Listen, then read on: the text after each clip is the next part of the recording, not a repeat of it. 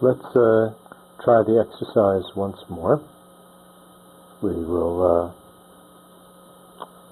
start by again focusing on the breath, and then try to look at the picture of a woman with a quiet mind, letting go of any verbal thoughts, any images, any sleepiness, paranoia, and so on, letting go with the out-breath. And after we've looked at the woman with a quiet mind for a little while, then we will turn and try to do the same thing with the man. Okay?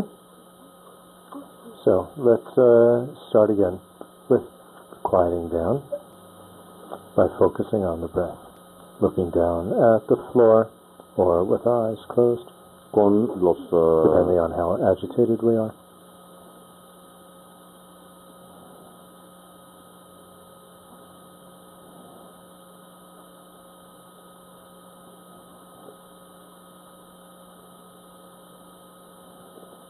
Of the woman, and practice the method for quieting the mind of letting go. In the same way, letting go. Sultan.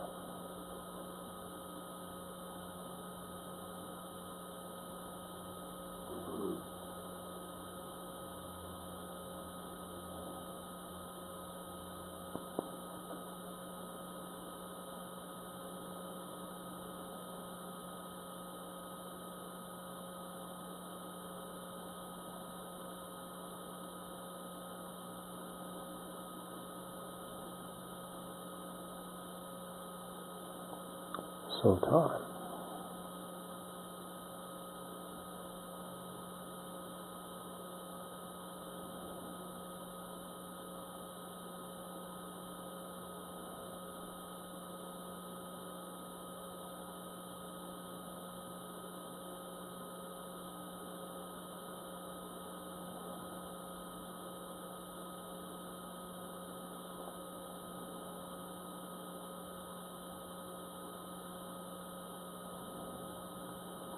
Then we put down the photo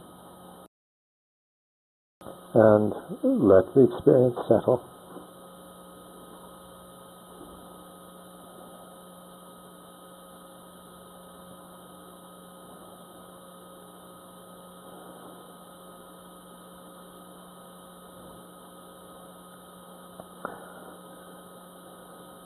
So, it's interesting, isn't it? For many people, we find that the amount of mental wandering and verbal discussion that we have concerning different people, like in this case a man and a woman, it can be quite different.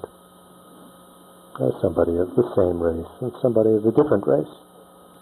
Actually, when we do this training in full, then we work with pictures of an older man, an older woman, a young man, a young woman, and a small child, and from a variety of races and backgrounds, because that then gives us quite a large spectrum of different type of people. Most people have the most mental wandering actually with a small child, because you think, oh, how cute. So again, any questions or comments?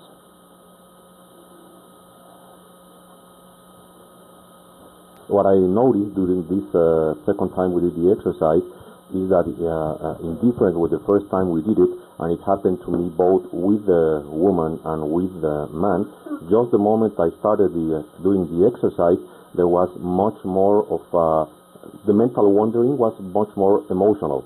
On the first time it was verbal, and on the second time it was more emotions, either sympathy, empathy, or the contrary, both with the woman and the man, but it was more of an emotional rather than a verbal response. Right. Well, specifically what we want to quiet down is an inappropriate emotional response. We don't want to, quiet down so we don't feel anything.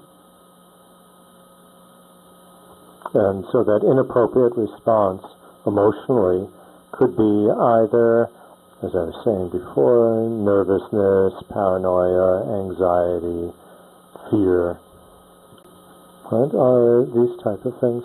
And even in the spectrum of positive emotions, such as sympathy and love, you don't want it to be an over-emotional response, with, oh, how beautiful, que lindo, this type of thing as well, because that also actually prevents us from paying attention to the person and responding in an appropriate way, because our emotion is really not connected with the person, it's connected with ourselves. But that's a subtle psychological point, isn't it? But in any case, we're going to learn 3 methods, and it's the 3rd method that deals with the emotional distraction.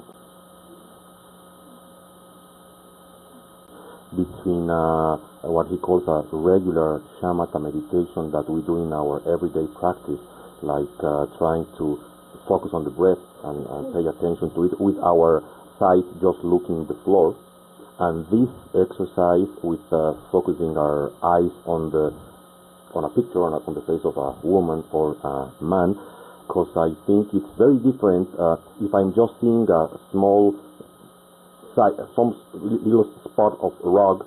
I have much less elements to distract my mind than if I'm seeing a face of a person which has thousands of elements to invite me to distraction. So what would be the difference between one and the other exercise? Well, what we're doing, the very initial stages of a shamatha type of practice, and in developing the concentration of shamatha, for those who are not familiar with the term, right, the term means a serenely stilled and settled state of mind. There are many ways of doing this, of achieving this state. In the Theravada tradition, it's often done with focusing on sense perception, like the tactile sensation of the breath coming in and out the nose.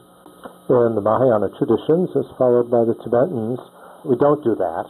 We gain this state of concentration with mental consciousness, for example, visualizing a Buddha. And even when in Kagyu and Sakya methods of Mahamudra, one is actually staring at an object, your focus is not on the sense perception, but it's on the state of the mind.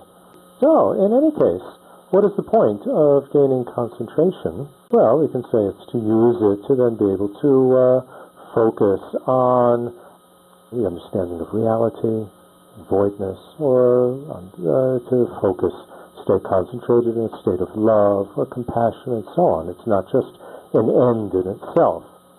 It's not the Buddhist path. And what is the purpose or function of gaining concentration on the understanding of reality and on love and compassion? It's not to just sit there and focus on this. It's to apply this in life with people and with ourselves. I mean, this is one of the axioms or principles in Buddhism that we have to, if we're learning something, we have to see, well, what is its function? What do you apply it to? Where is it leading to? So, what we're doing here is just, instead of doing an abstract exercise to develop concentration, we're going right to the application, because so many Western people, not only Western people, but so many people in Buddhism miss the point of what is the concentration intended for. And so we're using as our focus here other people. And we are using a sense consciousness, more in the Theravada sense of looking at the other person and listening to what they say. So the methods are the same as we use in shamatha. We're just, using a different type of object, the ultimate object that we're going to apply our concentration skills to. We concentrate on a particular state of mind or attitude, but apply it to people.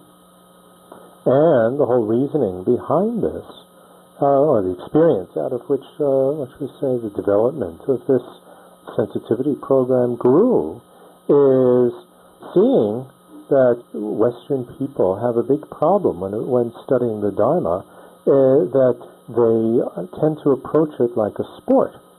It's something you train in, it's a sport, it's sort of an extra activity beside your daily life. And the biggest problem that most Westerners face is a big gap between their Dharma practice and applying it to life.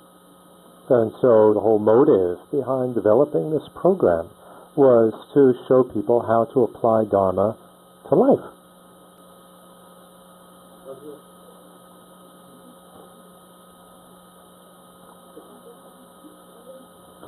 So she wants to ask what of the several things that happened to her, what would be the most appropriate response, most accurate response according to what the exercise is aimed at. So at the beginning, she started seeing the picture and she felt as though she would be blind because she could not see the other person. She only was seeing her own projections, right? All the things that that person reminded her according to her own experiences, her own life, etc. It was just a projection, as though she were blind. And then later on, she made her best effort to breathe that out, to breathe that out and allow more space. But then it felt very artificial, very artificial, as though it would be impossible to really be an unpolluted recipient, right? Like an unpolluted vase, totally open. So she allowed a space for all the feelings that naturally came out from watching the picture. She left the feelings to flow naturally without stopping them in any way, but she felt it was much more of a connection with the heart and not a mental connection.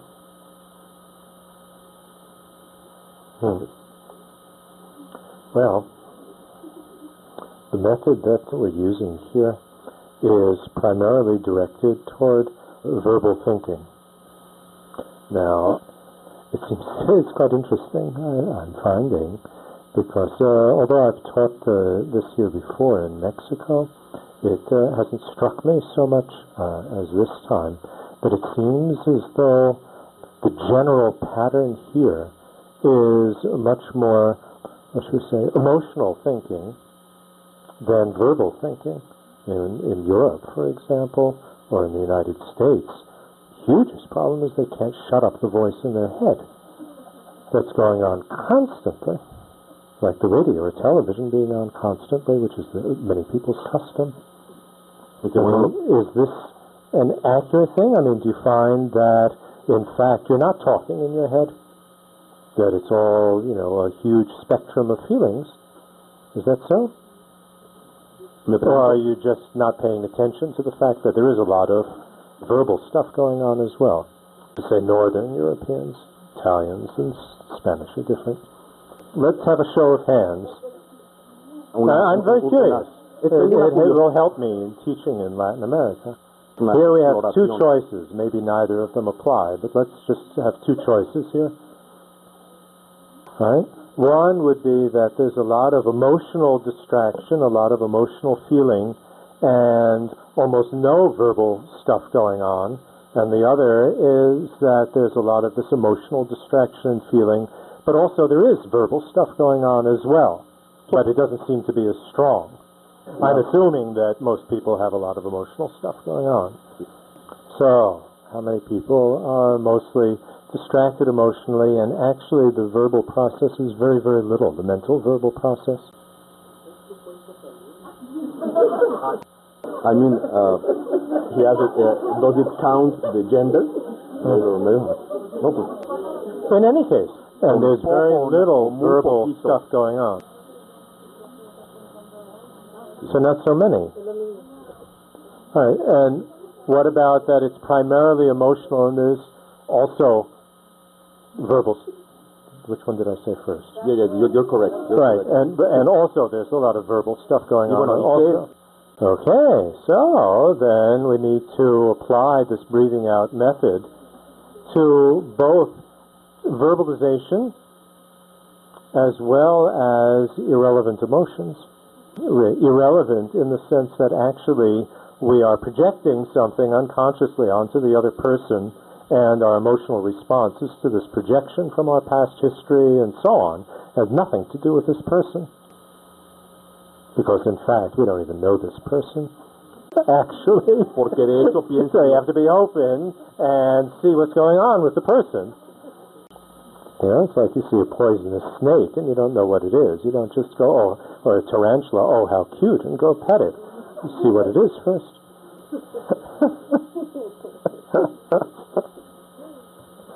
Okay, yes.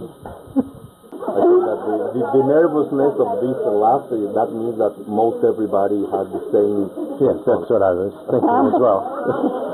Well, she said that during in the second exercise, what she noticed of herself is that the difference in the gestures or the attitude of these two people, that the woman was in her expression on the face was an expression of trying to please, while the guy has a much more seductive expression.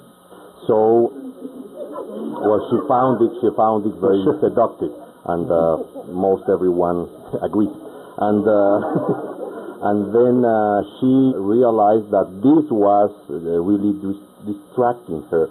So what she tried to do is, rather than stopping the verbalization on that, it was just this feeling of either trying to please or to seduct, trying to breathe that out, and focusing on the only, instead of on the whole face, just focusing on the two brilliant points in the eyes, as to be able to deconstruct without these two perceptions. Yes, it's very good. That's very good, because often what we're responding to is a projection, the judgment that this person is trying to please, this person is trying to seduce. They may not have that intention at all. This is why later on, part 3 of the training is how do we evaluate the appearances that we see, and how do we deconstruct it if it's just a projection. That's very important. So that comes later. First, all we're doing here is quieting down, and the method that we're learning of breathing out is simplest, in terms of letting go of the projection, but you can't prevent the projection from reappearing again and again unless you really deconstruct it in a much more insightful way. It starts to get very sophisticated because, there can be, I'm thinking of a tone of voice. There are groups in India, Punjabis, for example, and in the United States, in some of the deep southern states, that the tone of voice, the natural tone of voice that they use, is very loud and sounds very aggressive. Whereas, in fact, it's not. That's not what is behind it.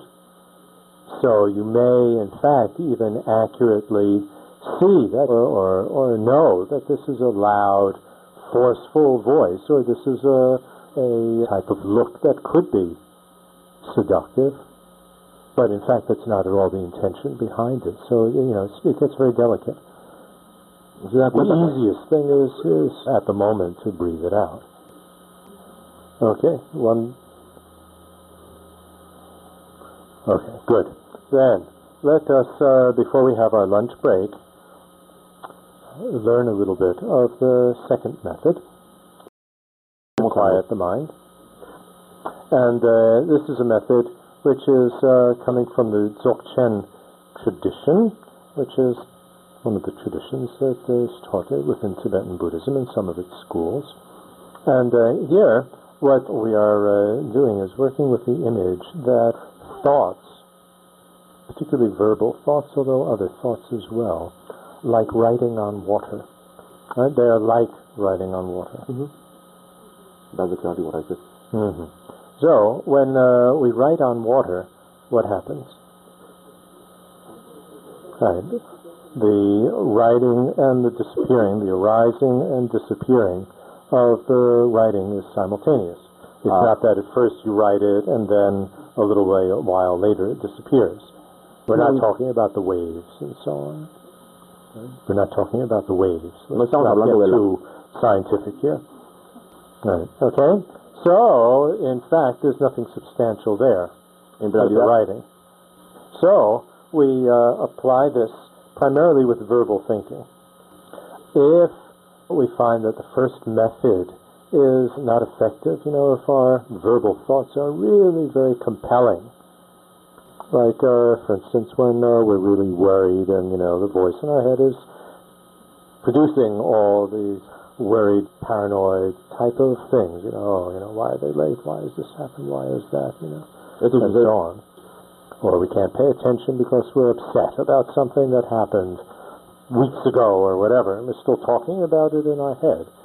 We're not paying attention to the person who's in front of us. What we do is we try to slow down the verbal thought. So that, of course, requires quite a bit of attention to be able to do that.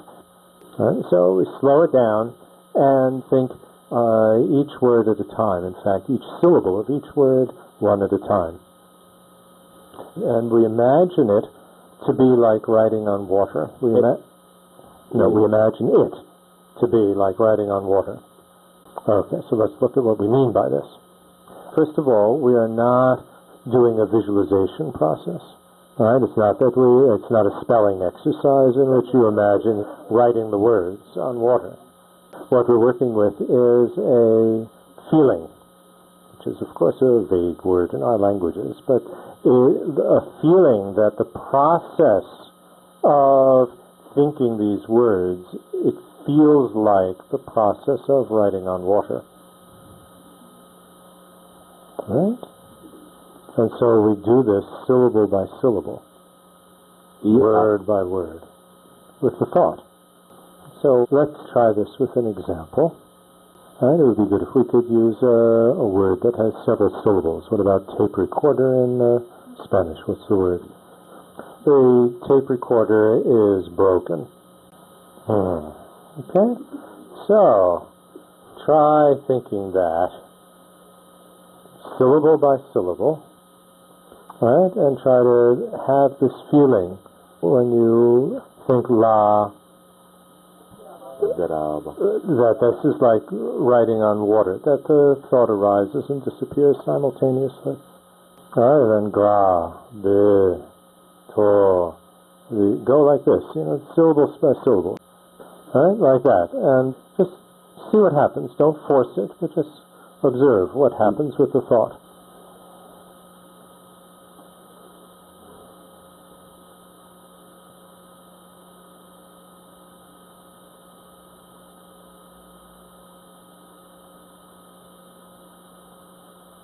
What do you experience?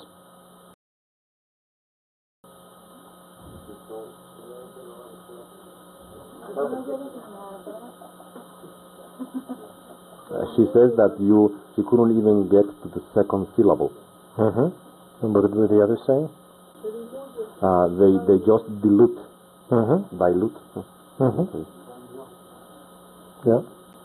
What I felt, and from the first moment you made the proposition of this exercise, even before we did it, I realized that usually my thoughts, I print them in cement. And now, just, so to say, printing them in water was so very relaxing. If I get to the point of slowing down, and slowing down the pace of the thought, even when I'm thinking it or saying it, if I do it slow enough, the gaps between each syllable grow and grow, and there's space when there previously it was a clutter and there was no space. Right. I mean, what most people experience is that this method completely takes the energy out of the thought. And not only does it take the energy out of the thought, it takes the meaning out of the thought as well. And so if we can apply this, I mean, it's a difficult method to apply. It requires quite a lot of practice. That really just stops the thought, just quiets the mind immediately. So if the first method, just breathing out, is too gentle, it's not strong enough, then we apply the second method of writing on water. It gives me the sensation of tiredness, it's so tired of so much thought. Right? Yes. Very good. Very good. But please, not that it makes us tired. She says it's like if I only would feel my finger wet. Right. Now, this method is a little bit more difficult to apply with nonverbal thinking, and usually it's not discussed in those terms. Y generalmente no. Nonverbal thinking. But we could use it with images, mental movies, mental images, and so on, in a creative sense. If I can come up with an image, the writing on water doesn't work very well with an image or a movie, but sort of like, if you have a projection for one instance, like a flash on water, it doesn't stick on the water, does it? And so one could work with this, with images or mental movies, but actually it's much more difficult. Is it like a dream? Well, everything is like a dream. To recognize things to be like a dream is something else. One has to be very delicate in applying that and know specifically what are the implications of applying to seeing everything like a dream. Because if you apply it incorrectly, then you don't take anything seriously. Somebody is crying and they're upset. Well, it's like a dream. So what? Right? So the seeing everything like a dream is to help us to overcome solidifying things and getting very attached to them. That it's definitely like this.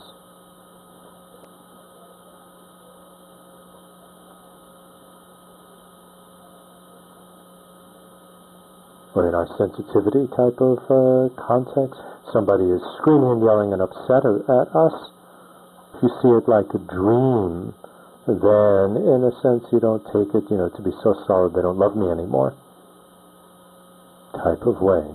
That it takes the over-exaggerated impact that it might have on us away, so that, but you don't go to the other extreme of it, you don't respond at all. You need to respond, but not, oh my God, they don't love me anymore, and taking it as solid and concrete that this now is the way that they permanently are, forever, in terms of our relation. Last question. Feeling, or the conclusion to that I got with this exercise of writing water is that as you're writing water, you're not leaving any trace. You go on with your life, but without leaving any trace. Well, that's another method, actually. Right? There are many analogies that are used in the Mahamudra teachings for thought, and one is that your thoughts are like a bird flying through the sky that doesn't leave a trace. So it's just another image. I mean, I've only chosen 3 for the training. But there's actually quite a long list of images that we can use to help quiet extraneous thinking process. Okay, so before we take our lunch break, let us try this method for a few minutes. So here we'll use whichever of these 2 pictures elicited in us the most verbal thought. So we, again, quiet down first, without looking at the picture.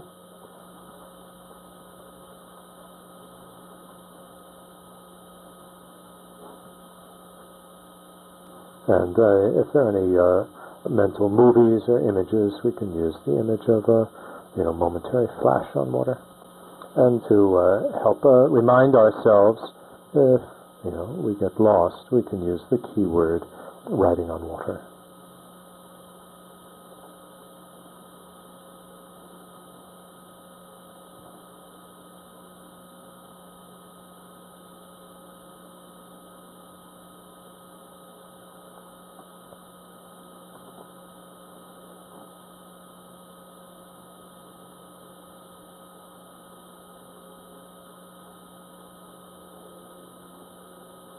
And let the experience settle.